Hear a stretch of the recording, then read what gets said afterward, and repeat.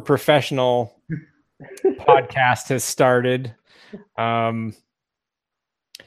All right, I've got the chat up. I can better mute this so that it doesn't. Oh yeah, if you're watching the watch page, Stefan, David, and Seth, you just remember to mute it because you'll get some feedback. So cool. On that note, welcome to episode 5 of the Absolute AppSec podcast. We are joined. We have some special guests, David Coursey and Stefan Edwards. So, I'm going to give a little bit of an intro, or at least try to, and then they can talk about themselves. Seth and I have known Stefan and Coursey for years now. Stefan, huge programming language theory nerd. I think during this podcast, you'll probably see why most of us end up Googling the stuff that Stefan talks about. Because he knows a lot of obscure random things about. Yeah. He's the reason Google exists. Let's just, at least for the geeks. Exactly. And David Coursey, I've worked with, we both work with Stefan and David Coursey. David Coursey's I know Go's your kind of the language you're gravitating towards now, or at least I believe that's true. Yeah, that's definitely still true. Awesome. And you did a talk at a developer conference. I'm trying to remember what the name of that developer conference was. It was SyntaxCon in Charleston, and then I had done B-Sides Augusta a couple times and some other small ones. And I know Stefan, you had spoken, I believe it was, so you did this InfoSec Eeyore talk. I know you did it overseas, but you did it at was it DerbyCon or was it somewhere else? So I gave InfoSec Eeyore at GERCON in 2015. Last year I gave on being a type-heavy scheme programmer in InfoSec at Curion, which was in Barcelona. So go Google that, because that it was all the InfoSec peeps. You can go Google it now, right? Or pause and then Google and come back. Justin, I'm looking at you. Yeah, I mean, so I gave that talk there. I gave a few talks last year. I don't know, but most of them were on programming language theory, formal verification. I talked about F-star and formal verification in InfoSec at CactusCon. So, probably my most successful talks. Actually, what was that? You got into it on Twitter. Well, you had a little back and forth on Twitter, but what was I can't remember the language. It was or Solidity and Ethereum. Ethereum, yes. Yeah, so I was criticizing Solidity for having weird semantics and not actually. So there's an underflow overflow problem with type infrastructure within Solidity itself. So basically, Solidity tries to guess the types of things based on the operations you're doing and whatnot. And it's very easy to create something very small that overflows to a 200 Solidity. It's been working on that. The main developer behind it has been working on that. But when I criticized it on Twitter, it blew up a little, and Vitalik Buterin, who is the person who actually wrote Ethereum, he and Chris ETH, or whatever his handle is, both jumped in there and were a little unhappy with that criticism. So it was neat. I mean, it was neat to see, but it was neat to watch. So, but yeah, I mean, it's not the first time that I've caused some controversy with my language opinions and stuff on Twitter. So, Well, maybe we'll get into some language opinions tonight then, right? Because I know, between the four of us, I mean, we could probably ignore Java and .NET, right, and C#, but we've got quite a bit of experience, especially with the new hipster languages or the old hipster languages, right? And we could talk about Pascal or Progress or some of the old Yeah. But we probably don't want to make people Google too much. But it may be interesting to talk about kind of the advantages and disadvantages that you see, like in the languages that you're currently working in. But we'll get into that. I mean, it's not necessarily on the list, but it may be a good one to talk through. I don't know. Ken, what are you thinking? There is no list. Ignore the list. There's whatever you guys want. And honestly, like you'll see. David Corsi and Stefan are what I like to call the masters of shit posting. So when it comes to humor, and you're not going to see on this podcast tonight probably a lot of mature humor. That's the way we want it to be. So whatevs. You know. Wait, what did I sign up for here? Wait a minute. Wait a minute. Yeah, every time I give a talk, I don't have a lot or as much to bring to the table as someone like Stefan. So I judge my success based on if my jokes deliver well. So if I get good laughs from the audience, I walk away completely happy.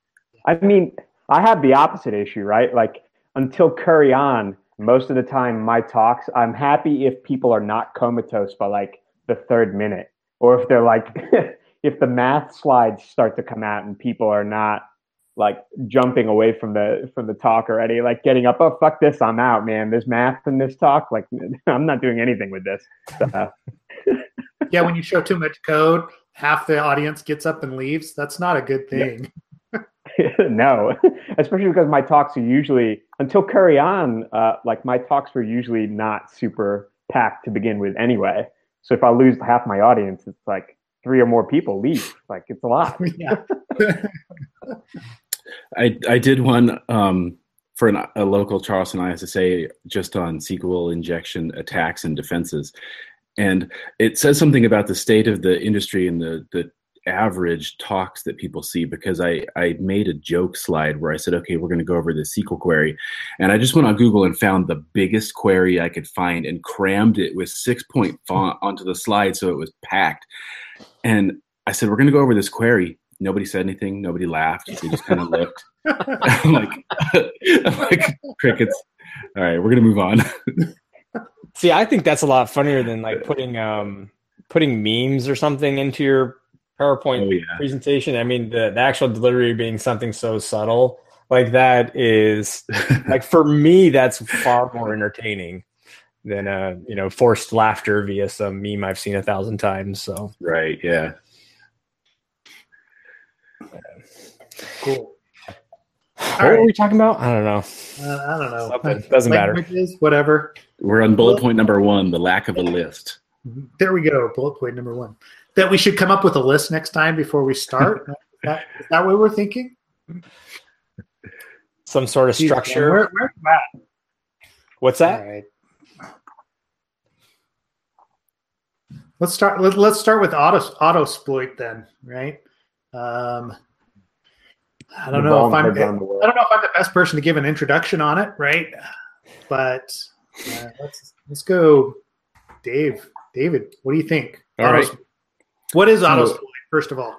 So I haven't actually attempted to use it, but from my understanding, it's a Python script that scans Shodan and can take the Shodan results for whatever latest vulnerability is and automatically attack those IP addresses where Shodan found it. And so pretty much point and click, people throw out the script kiddie word, point and click hacking. That's my understanding. Yeah. Yeah. And that's Metasploit, well, for years they had Autopwn, right? They kind of removed that because I think it was because they went commercial and Rapid7 actually bought them out, right? And they wanted to create a commercial version.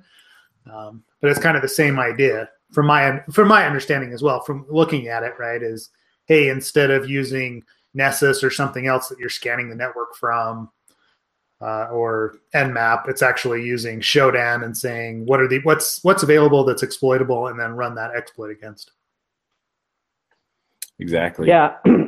It just feeds it right in the Metasploit, right? Like there's no filtering, there's no nothing. There's a bunch of hard-coded text files. I mean, it's really not anything all that amazing. Mm-hmm. It looked like what's the big deal about it, right then? In that case, Stefan, why is everybody up in arms about a new security tool? I mean, we like to get our dicks in a twist about stuff, right? Like that's literally what we do all the time. I mean, come on, right? That's what Twitter's about? Yeah, I mean, seriously. So much. I mean, what else are we doing this for, right? Like, no, I mean, honestly, it's an interesting concept. I think it's more of a I don't want to say like an art piece or something like that, but I mean, it basically brings knowledge to the fact that these things are very easy to connect together. The work that was actually done, the works that were actually done for it are really, it's just a bunch of glue code. It's not even anything all that interesting. There's a bunch of problems with the code there. I'm sure it's not that much code. No, it's not even that much code, right? And it's funny that something so simple can get the entire internet up in arms and make people like basically take sides as to whether or not this is good, when actually it's just a bunch of like shitty Python, slung together to just pwn something, kind of, maybe. Just throw it in the Metasploit. I mean, it's basically a Python script to take about 4 clicks and commands out of the Metasploit Hail Mary, right? So kind of. You don't actually have to set those up yourself. You just click. Right. Out of a Shodan search. So, I mean, it's like you get your OSINT together and you do a bunch of stuff on Shodan, and then it just puts it into Metasploit for you. So you don't have to remember which side is L host and which side is R host, and then you're done. But if you look at that code, like I posted in one of the Slacks that we're all in, and it looks like if the host returns unfiltered output, that is like rm-rf, it's going to be put right into that os.system call and just going to be run as root right from Autosploit. So, I mean, it's not great code. It really isn't. No, I mean, I even just scanning it right now. And I mean, for those of you that haven't followed us before, we all do source code review. We do development. And so digging into code is kind of what we do. But I mean, I'm seeing the OS system. I mean, most of the code seems to be boilerplate actually for display in a command in a terminal, right? Got that classy ass magenta. Yeah, magenta and other colors, right? Like, yeah, so really not red. Yeah, it's like he spent more time doing that than actually gluing. Yeah, Shodan to Metasploit, at least from what I can see. And why the pickle serialization for the API key? Because you want a VM in your VM, just so you can VM while you're VMing. Yo, dog. Makes no sense. No, actually, so it's line 134 that I was looking at, that template there. So the R hosts are pulled from that host list, which is a hard-coded text file, which is awful in and of itself, right? But if you put anything in that host file that is from an untrusted source, it's just literally going to get stuck into a pseudo pipeline that's for running Metasploit right there. So if you put like an apostrophe, a semicolon, a space, an rm-rf / and then, like a crunch, the rest of the line will be commented out. It'll erase disk as root and just continue. I mean, it's stupid. Or not as root, because you would be breaking out of the pseudo there. I guess you could leave it in the single apostrophe there. But I mean, yeah, it's not great code. It really is. So that sounds like a good research topic. Preceding Shodan with malicious stuff, harmful commands for Autosploit. To take advantage of Autosploit. Yeah. So hunting Autosploiters? Yeah. I mean, that's similar than the Cobalt Strike RCE that was just found. Is that how that one actually worked as well? Something similar? Yeah. I don't want to open up Slack right now. But yeah, there was I think it was a Cobalt Strike server RCE, like a login bypass, so that you could attack the pen testers essentially. Andrew Wilson has talked about this for years about, like, I don't know if he actually ever produced any research, but he said he wanted to. He works over at Bishop Fox. But yeah, he too. But yeah, Yeah, yeah, he founded Cactus Con, but he wanted to do research on just like how vulnerable security tools are, because they are. I mean, there's no doubt about it. Because it's because it's a lot of glue code. Yeah, it's a lot of glue code. Yeah, I mean, and like this code here, and I'm by the way trying to look up the Cobalt Strike thing, but okay, it wasn't a RCE. It was an easy password brute force done by Ryan O'Horo. Yeah, Ryan O'Horo had just released the he just released that tool as well. Yes, Brooder. Awesome. I am going to put that into the live chat. Yeah, cool. And then I'll put that on the description, as always, of this video. These links. So can we add that to Autosploiter? And I mean, the code is an awesome side project. For an awesome side project, meaning something that it was awesome for them to do that to learn. But in terms of the code, like it's just crazy that, I mean, here's how this goes, right? I mean, we've all seen the marketing flow. So what happens is you have these, you might have this marketing person that you pay money to, who then pays money to other places to get you on, as a quoted source for news outlets, for even shitty sites that just are like local to whatever state or region. It doesn't matter. The whole game is to get your SEO up on your site, right? To get your name out there to drive traffic. So then what ends up happening is the marketing person gets X amount of inquiries for quotes. And then that person, whether it's a marketing person or it's like, one of these people's publicist or whatever it is, so they're like, oh, we need a response on this thing by like, and it's always within like an hour or something, right? Because this story has to break. And that's really how this stupid circus of like InfoSec drama occurs, or it's like one pretty prevalent route of how this all occurs is just because, like, to get names out there to make money, people have to, within a certain time frame, be a trusted quoted source and comment on stupid bullshit, when in reality you probably should have just said, this isn't worth my time, like, move on to the next thing. Is a slow news day?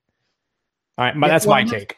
Yeah, and then that's exactly what happened with Autosploiter, right? For some reason it got picked up, and then everyone started commenting on it, and, for lack of a better term, kind of the mainstream news outlets all picked it up that there was this new exploit that was making it easy for people to hack all the things, right? And it blew up there for a little while, for like a day, right? Even though Rob Joyce commented on it on Twitter. Yeah, exactly. And I'm just like, I mean, how many tools are there out there that are similar to this that we know about or that we've seen over the years that haven't gotten anywhere near that publicity? So just because it's called Autosploit, I don't understand. It just logo, cool name. Yeah. I also don't understand why this exploded like wildfire, because anybody who's done any pen testing for more than 15 minutes understands that A, you don't need it, and B, it's probably more work than it's worth. And it's easier just to go to Shodan yourself and, find what you're looking for and use any number of tools to do the exact same thing. And then you don't have to worry about shit flying everywhere and things auto blowing up and exploits just hitting the wrong targets. Know what you're doing and have a little bit more faith in your skills to focus your target. Well, isn't there a Metasploit gather for Shodan anyway? I thought there was. I thought there already, like, from a while ago too, not just. Yeah. So why would you, if you're going to use Metasploit to begin with, why wouldn't you just use that gather to, like, actually collect stuff instead of some hacky piece of shit script with hard-coded host files? Yeah, there's a Shodan search gather in auxiliary. Yeah. Yeah. So it's not like it's even that revolutionary. It's just it kind of blew up there. Yeah, but does it do it in magenta? No, I mean, come on, man. It's like this is very silly. Like, it is fun to talk about in case anyone's like, well, why are you talking about it if, people, Yeah. I mean, because screw it. Because it's fun to talk about nonsense blowing up. We stare at code all day and we need some drama to spice up our lives. yeah, Don't judge us. whoever is beside CHS, that's exactly it. Like when Baitlich responded there, that killed it. That really made it blow up when people poo-pooed it initially for no reason whatsoever. Like it's a dumb idea, yes, and it just connects a bunch of stuff. But as soon as someone gets on there and says like, "Oh, this is what did he even say? Was it a cyber weapon or something like this?" Like it was scare quotes. I have to look it up now. Yeah. cyber weapon. Man, No, I do too. we need to get into that sweet defense money and develop some cyber weapons then. Right? Right. 200 lines of Python, $10 million. One line of Perl. Yeah, of course. One line of Perl that 3 people can understand. Yeah, exactly. Well, that's And what makes you it won't so be able to understand cyber. it if you come back to it, two hours later either. Yeah. Yeah. So there's no legitimate reason to put mass exploitation of public systems within the reach of script kiddies. Just because you can do something doesn't make it wise to do so. Like, come on, man. Oh, you're right. Yeah. I mean, it's That such is- posturing. Like, I mean, talk about masturbatory posturing. Like, if the number of like mass exploitation scripts for script kiddies look at Loic and look at all those like shitty tools from long ago. Like, are we going to, clutch pearls and get really upset about those for no reason as well? It's just, I don't know. I It will seems say dumb. I will say this.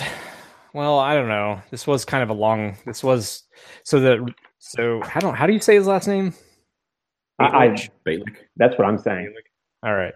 Well, I mean the articles. So it's on Vice. So because normally I'm kind of trying to read through this because normally what I will say what they normally do though. Okay. Well, he put it on Twitter. Hold on. Yeah, that's where I grabbed it from. There's Yeah. Okay, well, never mind. I was gonna say, well, hey, you normally write like 3 or 4 paragraphs, and to in response to these media inquiries, and then they dissect it for what they want to put out there. But in this case, it's like, no, this is just his Twitter feed. I'll even post a link to it. This is just his Twitter feed. That was the whole. There was no additional context to take into account. That was just it. Like, this is really bad. I mean, Well, to be fair, it's interesting to talk to the author, right? Because I'm sure he was writing this as an exercise and like, oh, this could be useful, and all of a sudden it Right. blows up. And I mean, realistically, he had like 500 Twitter followers and just happened to get picked up, right? I mean, Yeah. I'm sure he feels a little hard done by the whole thing, right? I mean, it's a fun side project, but it's just It's just fun for Ken to bag on people. That's I wish my crappy side projects got this much publicity. yeah, exactly. I don't know. That's a double-edged sword. Be careful from what you wish for. I'm gonna go find some of your worst code and then make a. You won't have to look hard. that's all of his code. This is gonna break all our cybers. There's no reason for this. Cyber warfare. This senseless. I Cyber. mean, Senseless acts of digital violence. There you go. it is funny that Baitlich has a quote from Ulysses S. Grant as his Twitter bio that begins with "The art of war is simple enough." So it's like, I mean, I'm not trying to judge. I guess I could have like some cheesy Sun Tzu like quote as mine, but I don't know. It just seems like one of those people who would get all up in arms about something being, a weapon of mass destruction when it's really not. Especially considering his background and where he's worked, right? Like the people who've worked for Mannion and FireEye have put out tons of tools that are cyber weapons. Yeah. Well, I mean, and why didn't, right, the most recently from Metasploit, speaking of which, right, all the eternal NSA exploits that they find, that whoever just posted all the exploits for, now they work for basically every vulnerable version of Windows, right? That to me seems like a bigger deal than, Yeah. right? I mean, giving us the ability to do that, because we've all run into that problem before. I mean, I don't know how much pen testing you guys have done recently, but you know, being in an environment and, oh crap, this Metasploit module only works against, you know, Windows 2008 R2 or whatever it is. Yeah. Having a reliable exploit like that, and obviously the NSA has for a while, but having a reliable exploit is probably more dangerous and more noteworthy than a tool that just binds together, you know, source to exploit. Yeah, I agree completely. I mean, the autosploit thing, and we've beaten it to death now, just makes it slightly faster than doing it yourself. Yeah. Yeah. Well, I mean, there's even other tools on Kali that you could use to do the same thing. Right? Yeah. Yeah. What is it, Armitage, or, you know, some of those others that are there? Is Armitage, actually, out of curiosity, I was looking at that recently. Is Armitage still under development, or is it like all Cobalt Strike focused now? I gotta look at that, because I don't think I saw any development on Armitage since like 2016. Okay, so on GitHub, the last commit was to master was on July 8th, 2016. Yeah. I mean, it's showing its age. It still works, but it's because it's Metasploit under the hood, right? Yeah. You just use it as an interface into Metasploit. Right. But if you want to just use the console, that works just as well. So the only time I've ever really used Armitage was doing competitions as a red team person. Yeah. Where we had, 12 people sharing shells and whatnot. So Armitage was the coordination engine. Mm-hmm. Yeah, and that makes more sense. I think the problem with Armitage and developing for it is that it's written in sleep. Written in what now? Just make that up. No, I did not. We gotta all Google that really quick. I know. What now? That's something. No, Mudge actually made Sleep. Sleep is a combination of Perl and like Objective C or Self or Smalltalk, any of those sorts of languages. So Armitage itself is actually written in, or a large portion of Armitage and those sort of derived systems is actually written in Sleep. And I think he did something similar for Cobalt Strike. Yeah, you're right. Sleep.jar. Yep. Yeah. Wow. Interesting. Today I learned. And so it's a little more like as someone who's written, like I have 4 programming languages that I've written that are in production use or were in production use. And I had I was under no assumption that anyone was ever going to look at that code again and not just instantly replace it. So when I see things that are written in a very specific language like this, that is not necessarily the most widely used or similar to a widely used language anymore, it's not surprising that people don't jump in to fix stuff in Armitage, right? Yeah, I was thinking about that earlier, right? From a complexity perspective and simplicity versus security perspective. I've been doing code reviews on some, kill me now, PHP enterprise frameworks, and the complexity there makes it so difficult. Unless you're somebody that's into one of those on a daily basis, the amount of spaghetti code that it becomes is extremely difficult. And I can only imagine, right, if you don't know what sleep is or how it actually functions, just to get up to speed to fix a problem would be extremely difficult. I mean, how many different contributors are there on Armitage? I mean, this could go to any security tool, right? I mean, I think most of us attempt to use something that's fairly common, whether that's Go or Python or Ruby, I guess, Ken. Boo. Oh gosh, we all hate Ruby. Ooh, I haven't heard that in fucking time. I'm trying to actually see where the sleep code is being used, because so far I'm seeing a lot of Java, so that's why I'm. So there's an API. There's API calls in there that I see. Yeah, a lot of the UI stuff is written in Sleep.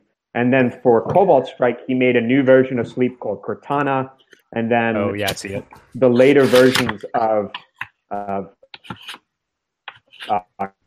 Cobalt Strike. So we're going to rename the podcast Code Reviews. Yeah. Do that. Okay, so it's under this. Most of it's under the scripts directory. Yeah. Require authentication before using serialized objects to communicate. It's a good idea. Sorry, I'm reading the comments on some of these. Cool. Sorry, but there I was just curious where that was at. That's all. Yeah, there are literally. I mean, that does take us into languages a little bit, right? What were you going to say? No, I was just going to. I'm looking at this, and the code is just making me shake my head. But there's only 2 contributors to Armitage, and one person contributed 1 line. Yeah. Yep. So it's like every other open source project that's out there, right? Right. Or 99.9% of them, whereas one person that builds something and then gets tired of it or gets paid to do something else, so he leaves it. Yep. Yeah, I just posted the logging script for Sleep. Yeah, it's interesting. I mean, it looks a lot kind of like there's almost kind of some Objective-C style, right? Calls and language parsing that's going on in there. It's interesting. Well, Objective-C takes away from Smalltalk and Self, right? It adds that sort of objects or meta object protocol to C. Sleep combines that with Perl. Corsi is. I'm surprised you haven't fallen asleep yet, Corsi. All I can say is totally. Yeah. So there's 4 of us. So 2 of us have to get up and leave for Stefan to be quiet. Is that what we need to do? This is why my talks are not successful. You're so smart. Well, so Ken, I did a Ruby assessment 2 weeks ago, and I don't hate it. Like, I know the jokes, we always beat you up over it. I don't hate it, but when I look at it, it just makes no sense to me. And I think that's because I started in C family languages and grew up through there. Spent most of my time when I was doing actual development in C#, and now I'm on Go. But when I look at Ruby, everything is backwards.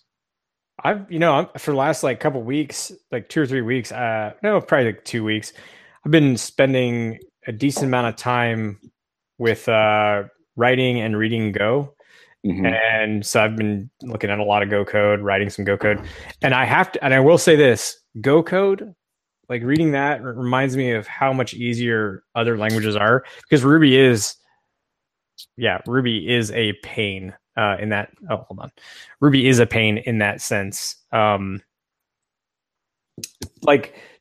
explain that a little bit better, the problem that a lot of people have is that when they start, you look at this line of code and you see this method, and then you're like, okay, what does that method do? And then you follow that method, and you're like, okay, it goes to this place, and then this place, it's don't understand. Where's this defined? And you end up going down a rabbit hole because of the way that Ruby allows you to it's the style of writing Ruby, for one. And 2, things get defined on the fly at runtime fairly frequently. And so that's a confusing piece, the whole meta programming aspect to Ruby. So yeah, I was looking for an authorization call for one specific function. And I remember this. I was going back to Stefan and one other guy on the team who's a Ruby expert, and I'm like, where does this thing get defined? Who has permissions to make this call? And he's like, well, it can be on the main application controller, or it could be anywhere. Yeah. I'm like, well, that helps. Yeah, because if you include a gem and you've got it in your gem file or you've got your gem file and gemfile.lock of your app, and at that point, usually you have a file under your initialization directory, and if it's in there and it's initialized, you may not even realize what you're looking at and what's being called has been defined somewhere else. You need to open up a gem. You need to look inside the gem to figure out how that code works. And sometimes those gems, as is the case with OmniAuth related stuff and Devise, you're talking about multiple gems to figure out simple stuff like authentication. So it's And then that can be overridden within the application itself. So like, it's just, yeah, I understand why people don't enjoy it. I mean, looking at Go code for the last couple of weeks, I'm like, man, this is a lot easier. It's nicer. Very succinct. Yeah. Agreed. There's no magic. Yeah. I mean, eventually you'll make your way to PHP and call it good. Is that what's going to happen again? Oh yeah. Why not? PHP. It's language for the masses. I love how we all just kind of sigh and then we move on.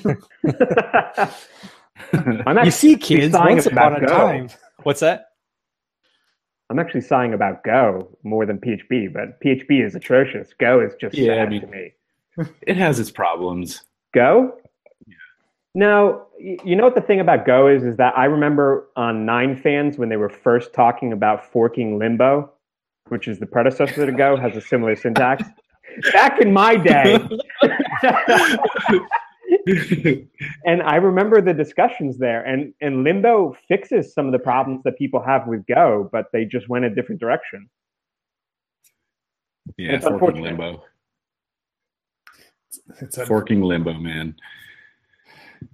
I think one of the things that was really weird in my career is I was a developer first, and then I got into systems engineering, and then 10 years later, I got back into coding and code security. And so I missed the whole revolution of generics. Generics were just introduced into C# when I was leaving that job. And I didn't look back. And so 10 years later, I came back and people are like, oh, well, Go doesn't have generics. And I'm like, I don't even know what that means. Like, stop saying that word.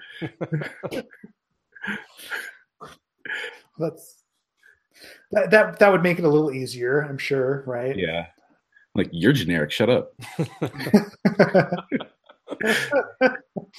Yeah. Stop bagging on my language. Yeah. Oh, yeah. I mean, when I heard people talking about concurrency in Go, I'm like, I'm probably 30 seconds into the conversation. I'm like, all right, I have no idea at all. I'm completely lost on what you're coming from a Ruby background, right? Like functional. Yeah. Yeah. Threading. What the fuck? Like concurrency. What do you need that for? Just have more hardware, right? That's how you fix that. Yeah. I don't know. Well, I mean, along those lines, Dave, I mean, what is it that pushed you into Go, right? I mean, obviously you got back into security stuff and programming.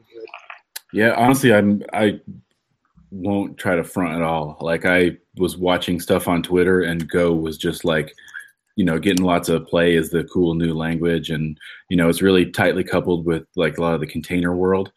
And when I did systems engineering, I was an early adopter of virtual machines. And I wouldn't say I've been an early adopter of containers, but I'm definitely adopting them.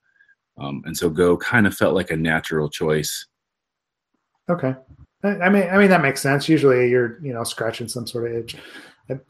I wondered if it was just you wanted to be a hipster and that was the play. Right? Yeah, honestly, I didn't even really know. Like, it wasn't until I had picked Go that I learned that there were, that it was like a hipster cool thing, and that, there was Rust and Ruby. Like, I just kind of said, all right, we got to do something. So let's pick this one.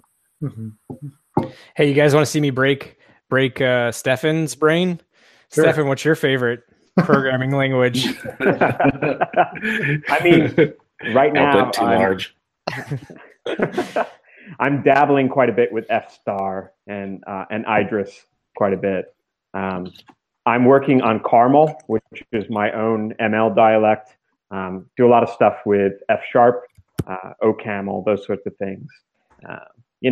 Obviously, I'm much more into the very expressive type system functional programming language space than like the opposite side of where Go is going with a simpler language. I'm looking for a fairly simple you're language. Very expressive. Yeah. Well, no. I mean, it's more because I'm curious about the expressive type system. I'm curious about what we can prove at compile time versus what we have to wait until runtime to actually use. So, interesting to see where F* is going and Idris and all those sorts of like higher typed, higher kinded languages are going. So you sound like an Intel chip. Did I lose everyone? Wow. Your face sounds like one. We're not on Slack. I can't give you the dad joke emoji. You're speculative. Good times. What's the Idris? I'm trying to find that one. So Idris is a Haskell dialect that is dependently typed.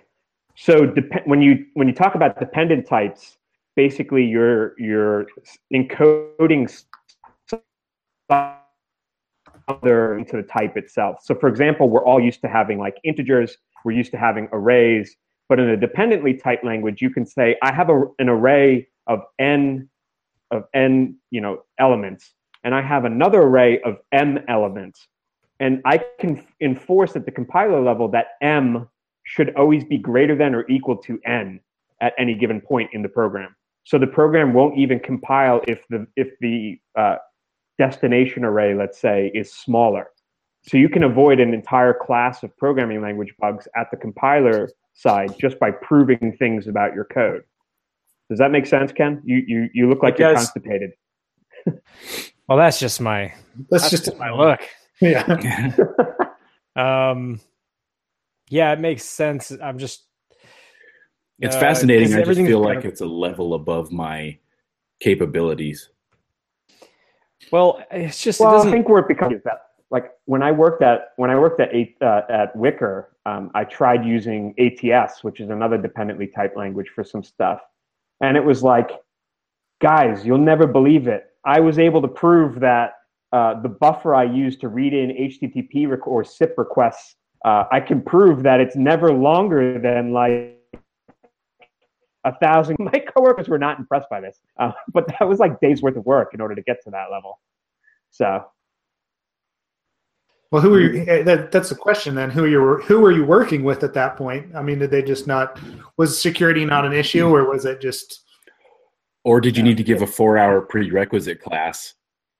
I mean, it's that team. That team, like Wickr's entire backend at the time was PHP, believe it or not. So we were just experimenting. There was another really smart guy who worked with me there who was moving Wickr to Hack, which was interesting. Seeing all the stuff he was able to get from an incremental step from PHP to a slightly better language. He was doing really awesome work. I was experimenting on like greenfield stuff that would be, a little bit more interesting or a little bit different.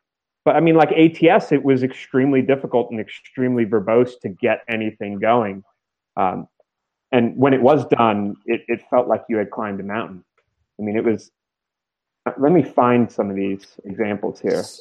So going back to the Idris or Idris, however I'm supposed to say it, the Idris Elba programming language.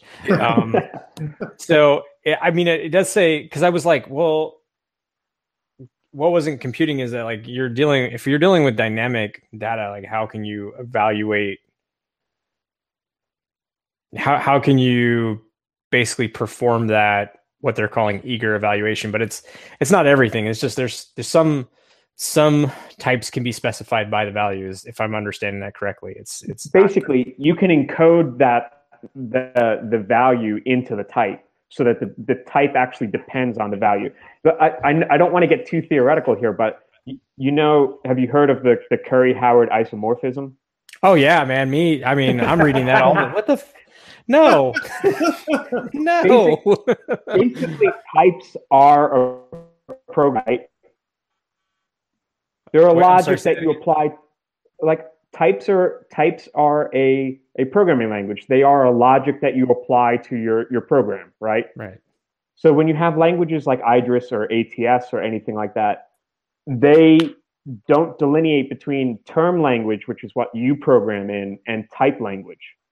That delineation is broken down a little bit to allow you to express certain things that were certain constraints that you maybe wouldn't be able to otherwise express. Does that make sense? Yeah, I mean, and it also follows along with some of what I'm reading right here.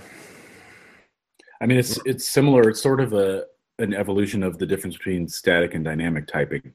Right. Exactly. And that's something that always felt natural to me. Like dynamic type languages just make me feel weird. Mm-hmm. Yeah, not in a good way. We won't talk about a good way afterwards. But yeah, one of the other things that I've been sort of loosely following, if you follow Jess Fraz on Twitter, like she's pushing for generating SE comp profiles at compile time. And I think, those sorts of things where we can build the security into the language are, just absolutely genius, and we have to get there. Those things will.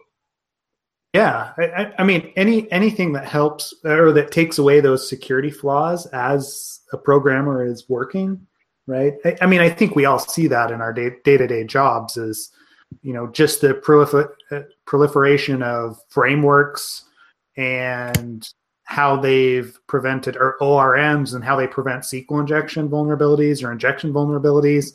I mean, when I OWASP top 10. What? OWASP top 10.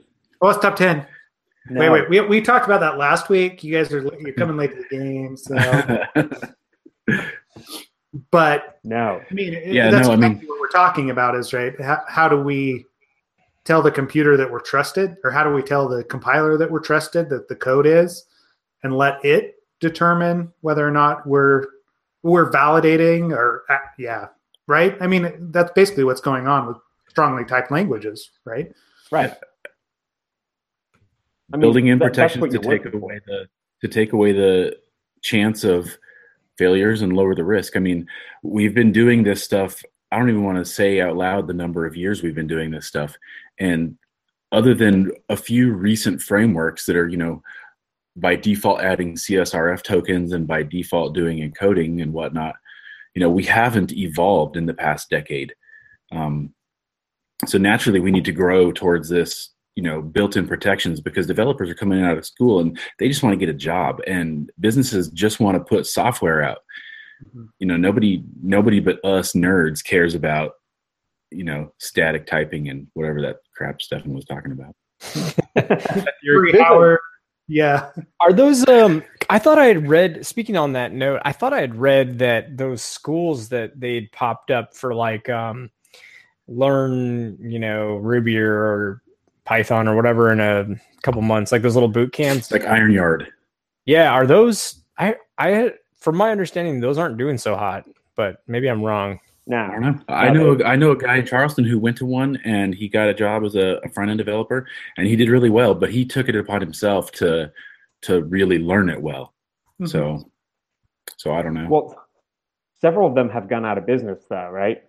Like there was a big consolidation. There was several of them like begging for students, and then they went out of business. I mean, I think it's like anything else. It becomes popular. People replicate the model. There's too many of them. The weaker ones die off, and then, survivorship bias sets in. And then, in a few years, we'll have like schools instead of camp, and people will be setting up schools that are like longer term, paid for models, or I don't know, something where you get like a paper, maybe even a paper or some sort of decree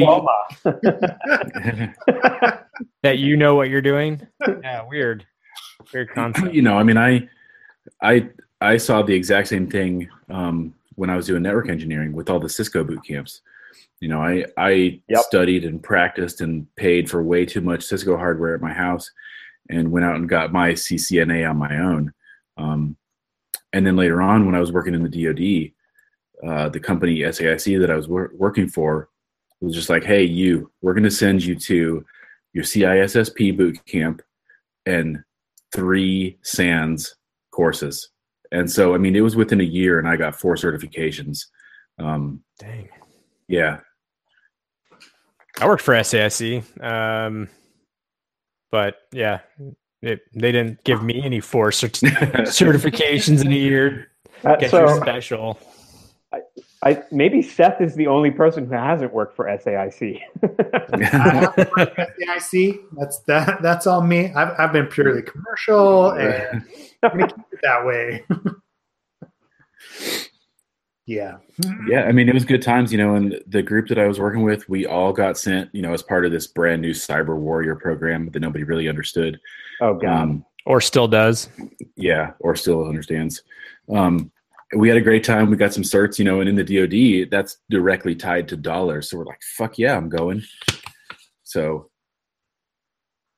yeah, I'm well, still, yeah. I mean, and I mean, as far as the like training people to do different things, I always go back to like the heyday of web, 1.0, where everyone was a programmer because they knew HTML, and they would go do an HTML boot camp, and I'm like, really, right? And then Dreamweaver, finally came out with a stable version, and all of those people were like out of a job because you can drag and drop a table from them. Right? I'm like, okay, it's very cyclical, right? Just how quickly can I get up to speed? The ones like your friend that actually go in and dig into it, they're going to be okay either way, wherever they learn that stuff. But you kind of get that swing, hey, it's popular to be a programmer, right? Yeah. But not everybody has the passion for it. I mean, we see that in the industry too, right?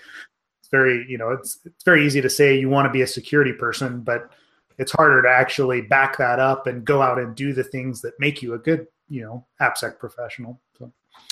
Wow, we have so many good links. Thanks for sharing this one. It was Stefan. Sorry, he was posting a link to. Okay, well, I screwed up the link. Yeah, I mean, it's interesting to see how those boot camps come around, disappear with the market.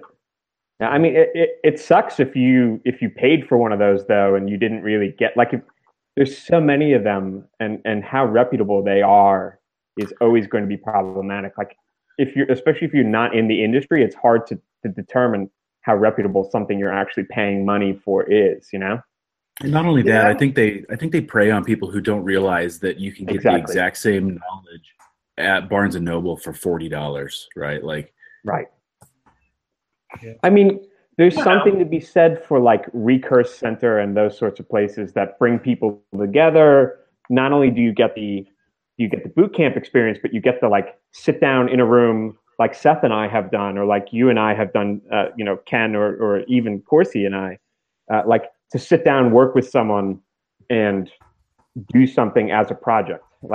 If it's structured well, it could be interesting. If it's just, hey, we're going to learn CSS3 today, and we're going to do selectors, that's book actually have physical facilities, Yeah, I mean, it was interesting. I was talking with one of my friends that he was asking something similar, right? He's like, all right, I've been doing security kind of as a pen tester for the last couple of years. I want to get into coding more. What should I do, right? He's like, I'm going to go do my AWS certifications. I'm like, great, you should do that.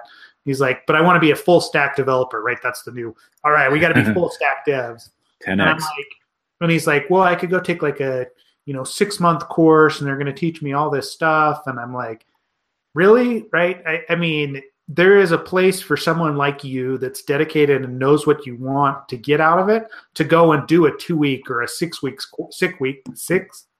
course rather than spending, getting an associate's degree at a university where they teach you the same thing, but most of that knowledge you already have because you're in the industry, right? So it's, but it's hard to pick out what the good ones are without talking to somebody that's been through those courses. And I mean, he fully recognized that, hey, I can go to Barnes & Noble and pick up a book, but I won't be dedicated enough unless I have someone that's walking me through it, telling me, hey, I've got to finish this assignment by next Wednesday, that sort of stuff. And, it was like, well, you need to go look at these different courses because there's enough of them out there right now that they should be able to train you. There's a Twitter account that I followed for a little while, but it wasn't really for me. So I ended up unfollowing him, but it's Code Newbies. And so they talk about a lot of the stuff that newer developers are doing. And one of the things that I think they do best is sort of like daily motivations and the 30 days of code and stuff like that, just to keep people going and just get them, if you just sit down and write one line of code today, just go do it. Mm-hmm. And you'll get better over time, mm-hmm. and you will be a 10x unicorn. I like Project Euler. But that's very math focused. But there are all sorts of Code Kata websites for stuff. The other thing I like to do is, for myself, if I'm picking up a new language, I like to build tools that I've already built in another language and rebuild them in this new language that I'm building. The ones I usually focus on are reading tar files, right? Uh-oh. Did we lose? What kind of files were those? Reading tar files? Tar files. Oh, tar files. Okay. That works. Input, output. Did we lose Ken as well? No, we didn't. He's just I'm just trying to fix these links because yeah, it looks like they're broken. They were, but it turns out if you put if you type something, do a colon, and then put in the link, then it's not broken. So okay. But if you just put it in the link, then it breaks for whatever reason, or maybe it's because I'm copying from group chat into the. I don't know. Yeah, whatever. I learned speaking of links, I learned a neat trick on Twitter today. So like all those URL shorteners like Bitly, if you copy the URL, put it in your address bar, and then put a plus on the end, it'll take you to the analytics of that link, show you how many people clicked on it, stuff like that. That could be useful. Yeah. That could definitely be useful. Sweet. So we're talking boot camps, talking new languages. Yeah, Stefan dropped off there, so I'm not sure if we're going to get him back. Hopefully we will here in a minute. I mean, so, like we've always kind of approached the new language thing from a similar perspective, right? At least personally, right? One of the things that I've always done is, hey, here's a new framework or here's a new language. I'm going to go build a web app in it, and then I'm going to see how SQL injection could manifest itself, right? How hard is it to actually, perform or write an XSS vulnerability? We have all those vulnerable apps that we've written to help train over the years. Not only is building it, number one, you learn the language syntax and things like that, but by building in the vulnerabilities, you realize what security functions are built into the language and how they how they're actually used, right? Yeah, definitely. And Ken knows this. I did this with Go not too long ago, and we use it internally for training, so it's not going to be open source. But building, just like you said, you learn the language in a different perspective. Like some of the things that I was trying specifically to build vulnerabilities in just didn't work without going really out of my way. Like XXE, Golang just is not going to do it. It doesn't work unless you add third-party dependencies to do the DTD parsing, right? Mm-hmm. So if you're doing that, you can set yourself up for failure. But that and getting cross-site scripting to pop in Chrome, I had to add directives to disable the XSS protection. Yeah, and that's pretty common, right? I remember, Ken and I running into like a node problem trying to get NoSQL injection to work with later versions of Mongoose. It's not possible, right? It's like so difficult to actually write an example of that because of the protections that they built into the library that I just it became like it was a nightmare, right? For what? For what was it? That's Node, right? Don't you remember when we were playing with NoSQL injection? Oh, no, that wasn't. That was just because the type was not a. By the way, just real quick, Logical says that he's switching Macs because he's having some issues with his other one. So he'll be on in a minute. But no, that turned out to be that just turned out to be an issue where we were actually handling the JSON request at the type for that JSON request as like a as JSON and not as text or something like that. The reverse of that, yeah, it was the reverse. It was like text, and I don't know. It was my fault. I'm not even going to pin that on you. It was my fault. Gosh, Ken. Yeah, but that's exactly the stuff that you run into, and you realize how they've built the security protections because you're trying to exploit them and fix them all at the same time, right? Yeah, it was really eye-opening, and it was kind of fun, and it's something that I I've thought about building a separate one to kind of open source. One of the big debates in the Golang world and on the like the Gophers Slack is, do you build web interfaces with just a standard library, or do you use something like Buffalo?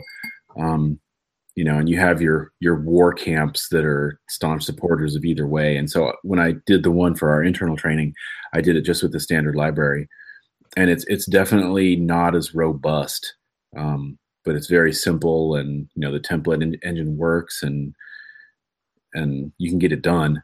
But as a newbie, it definitely took me 10 times longer than it should have, because I was figuring things out, sort of Lego block by block, instead of just plopping down the instructions and putting it all together.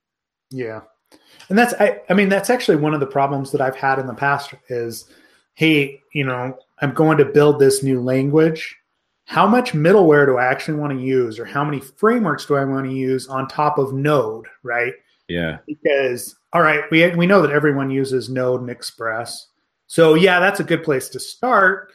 But with Django, it's the same thing. Like, how much are we actually going to add to that, to evaluate the security of that framework? Because you start to limit your audience for that, right? Because not everybody's using Express. Not everybody's using Django with that specific template version, or, whatever it is. It becomes it's still interesting to me as someone that's trying to figure out what the security is of this framework or of this language, but it still is, it becomes less useful outside of that. Welcome back, Stefan. I had to grab another MacBook because the first one just stopped being able to resolve Google completely. So I'm sitting on... I'll turn off my rat tool. Sorry. That's fine. You didn't have to install a rat if you just wanted to see, and never mind.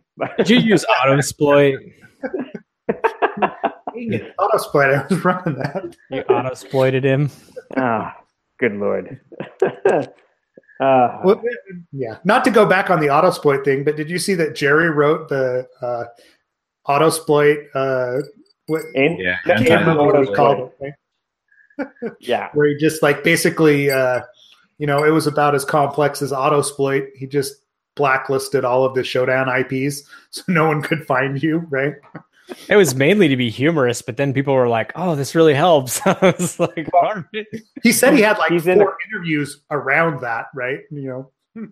Right, exactly. He said he went to bed, he wrote it as a joke, went to bed, and then woke up with it mentioned in a huge number of mainstream publications that people were like, "There's protection out there already." So good job, Jerry, saving us from ourselves. Oh, man. Oh, InfoSec is so stupid. So it's so dumb. I mean, oh yeah, that's so funny. He wrote that as a humorous thing, and they took it seriously. I didn't even realize they took it seriously. That's great. Yep. Oh wow. Cool. I told him I was going to write anti.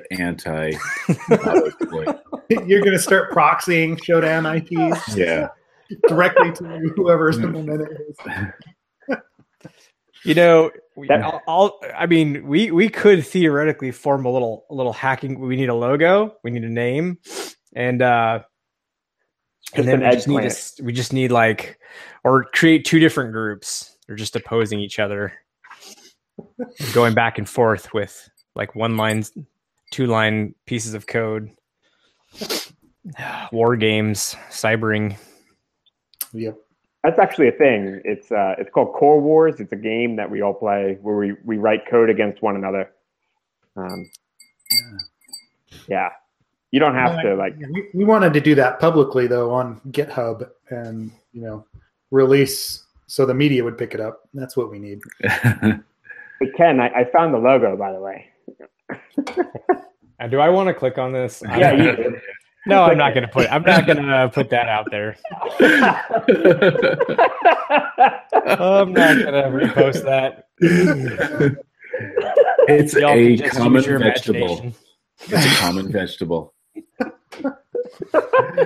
It's a very vascular common vegetable. Oh, Lord. what else did we have to? Because I know we had the. Oh yeah, there were. Well, I guess so with the Autosploit piece, but not talking about Autosploit, going to the actual issue that someone posted, where I thought this was like interesting. God, let me see if the link will work. Yeah, can you post that again, Cam? Yep. Yeah. I just put GitHub there. Here, I'll put it in this one too. So basically, and I don't know the reputability of this comment, but in that issue, they say that it's saying that the author of the Shodan tool said the craziest thing that ever happened with the Shodan tool was someone that had seen an elderly person being abused by their daughter, and then basically somebody was using Shodan to find webcams. This person found a webcam. The elderly person was being abused by their daughter on the webcam. The person who was searching for webcams had the presence of mind to record it, and then provided to law enforcement, and that was used against or in the trial against that person. I think that's what it said, which was like crazy. Yep, if true. Basically it. I mean, he does call that out. The chances of something like that happening are pretty low, of someone actually seeing that or watching your webcam. But it being exposed like that, it could be recorded somewhere too, right? It's very easy for someone to do that. Yeah, and I know. Well, and then there's this. What is it? Why is it looping? I'm having the hardest time with the internet tonight. Just the regular old internet. It's because I didn't put the link in there. That might be difficult for us to take a look at. But never mind. There was an article it was along the lines of using a medical device as evidence. Here we go. I'll put the link in. A medical device, huh? using the so basically, what was it? There was a fire, and they suspected arson, and the pacemaker of the person they suspected, the homeowner they suspected of like committing arson against themselves, they used the pacemaker data. Oh yeah, I remember this. Yeah, to basically in the trial, it was allowed to be used as data. And one of the interesting points brought up was, okay, so you can do that with a pacemaker, but like, what about cochlear implants or other? There was another implant mentioned. Basically, medical devices. See, not going to stay mature. Not going to happen. Well, you know what? I will take this in a funky direction, but I will keep it as mature as possible. But Sarah Jamie Lewis, she does she does a lot on like internet connected adult devices, and it's been really interesting to see the research that she's done on those sorts of like IoT, like where privacy and IoT meet. Especially in her area with adult devices and cameras and all sorts of accoutrement that goes along with adult sexual aids that are also Internet of Things devices. And it's really interesting to see the research that she comes up with as to how broken a lot of these devices are that really are your most intimate and private moments that you would have. With partner or partners, and it's interesting to see what she pulls out of this sort of stuff in her research all the time. What do you have a Twitter handle or anything I can link to folks? Yeah, it's literally. I'll put it in chat right now. Cool, awesome. And her, just to be clear, her Twitter is not safe for work. Like she did a thing on fingerprinting blowjobs and stuff. I mean, it's really. She's an interesting follow on Twitter if you're in security, because she does a lot of really interesting research. It's just not always safe for work research. Fair enough. So there's the warning. It's not safe for research. So or I'm reading, and yeah, it's not safe for work. It's probably not safe for research either, but whatever. Depends on what you're researching. Yeah. Oh, here we go. I've got the link. Cool. Yeah, she's a super awesome follow. Really interesting lady who does a lot of interesting stuff. But one of the things that she talks about a lot is privacy and anonymity and those sorts of things as they meet with Internet of Things and whatnot. So Interesting. Yeah, it's super interesting. That horse has left the gate and it's not coming back. Nope. If anything is connected to anything, somebody is tracking it, and it's not in your best interest. Yeah, they actually did mention Fitbit 2 separate times in this article. Let's see. One was like, murder victims. Fitbit was used to determine whether her murderer's alibi held up based on the distance she had traveled before her death. And then in another case, a woman's Fitbit was used to determine her general fitness levels. Don't know how like that works, but well, I mean, you got people that are tracking like their significant others' Apple Watches and their like, heart rates and things like that, right? It could tell quite a bit about, hey, what activities is somebody doing when they're traveling or they're doing something else, right? Look at that doesn't come to the level of like court style, right, activities, but you could see something like that being introduced in, hey, a divorce proceeding. It's all tracked. Somebody has access to it, and a lot of people share it out. I mean, that goes to the what was it, the Strava? Yeah. Map data, right? The fact that you could, you were friends with somebody that's in the military and all of a sudden you see the routes that they're running in Afghanistan somewhere, right? Or in a sensitive location. Or worse, yeah.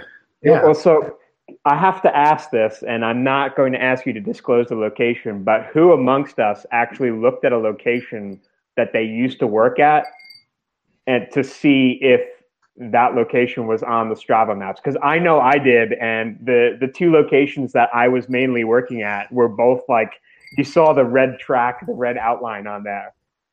It was I went and looked at one, and apparently either nobody runs there or they had some way of blocking it because it was devoid of all red lines.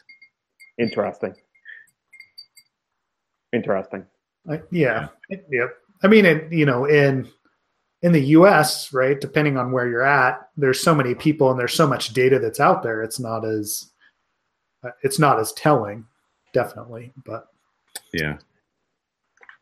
Anyway, well, guys, did we lose Ken? We're at an hour and 15 minutes.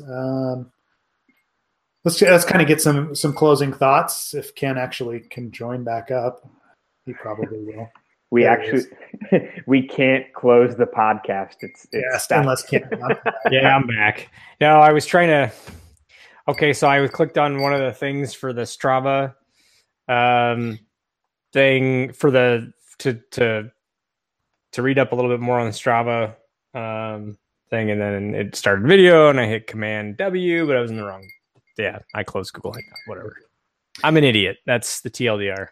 You're not an idiot, Ken. No GitHub. No GitHub hoodie. Yeah, that's right. Where's your GitHub hoodie?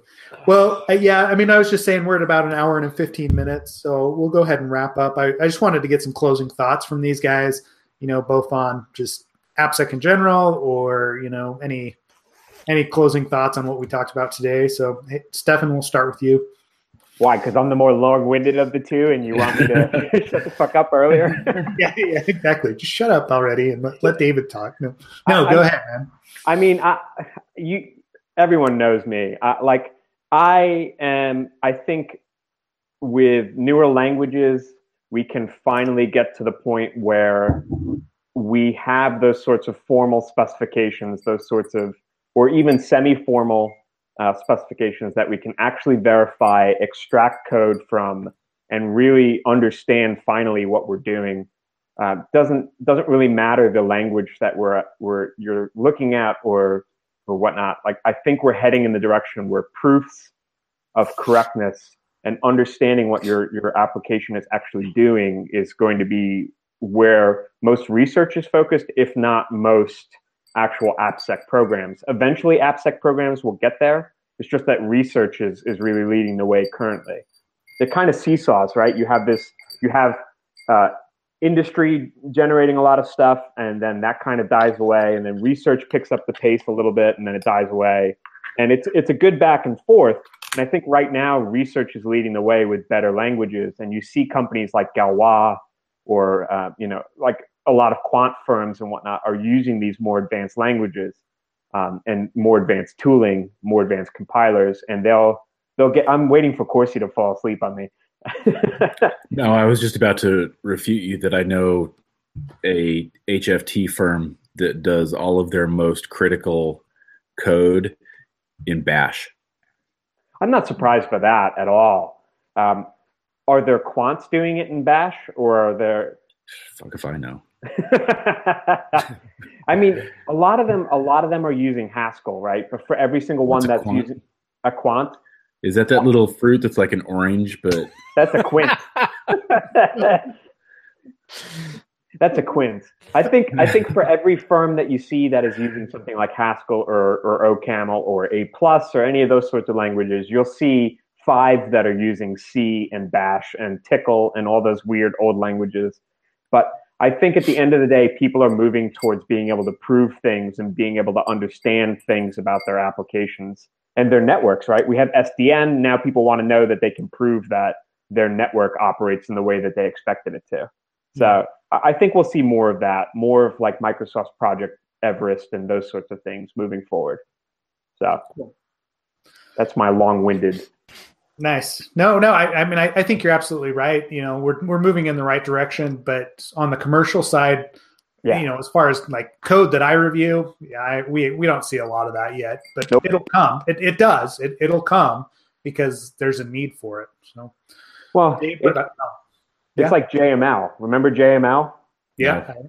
And how many assessments have you been on with JML? Because I know for me, it's been like 2. Yeah. In my entire career in government, it was like 2 assessments. So it never took off. So yeah, it's just not there yet. So it'll be interesting to see where we go. Oh, definitely. Dave, any final thoughts from you?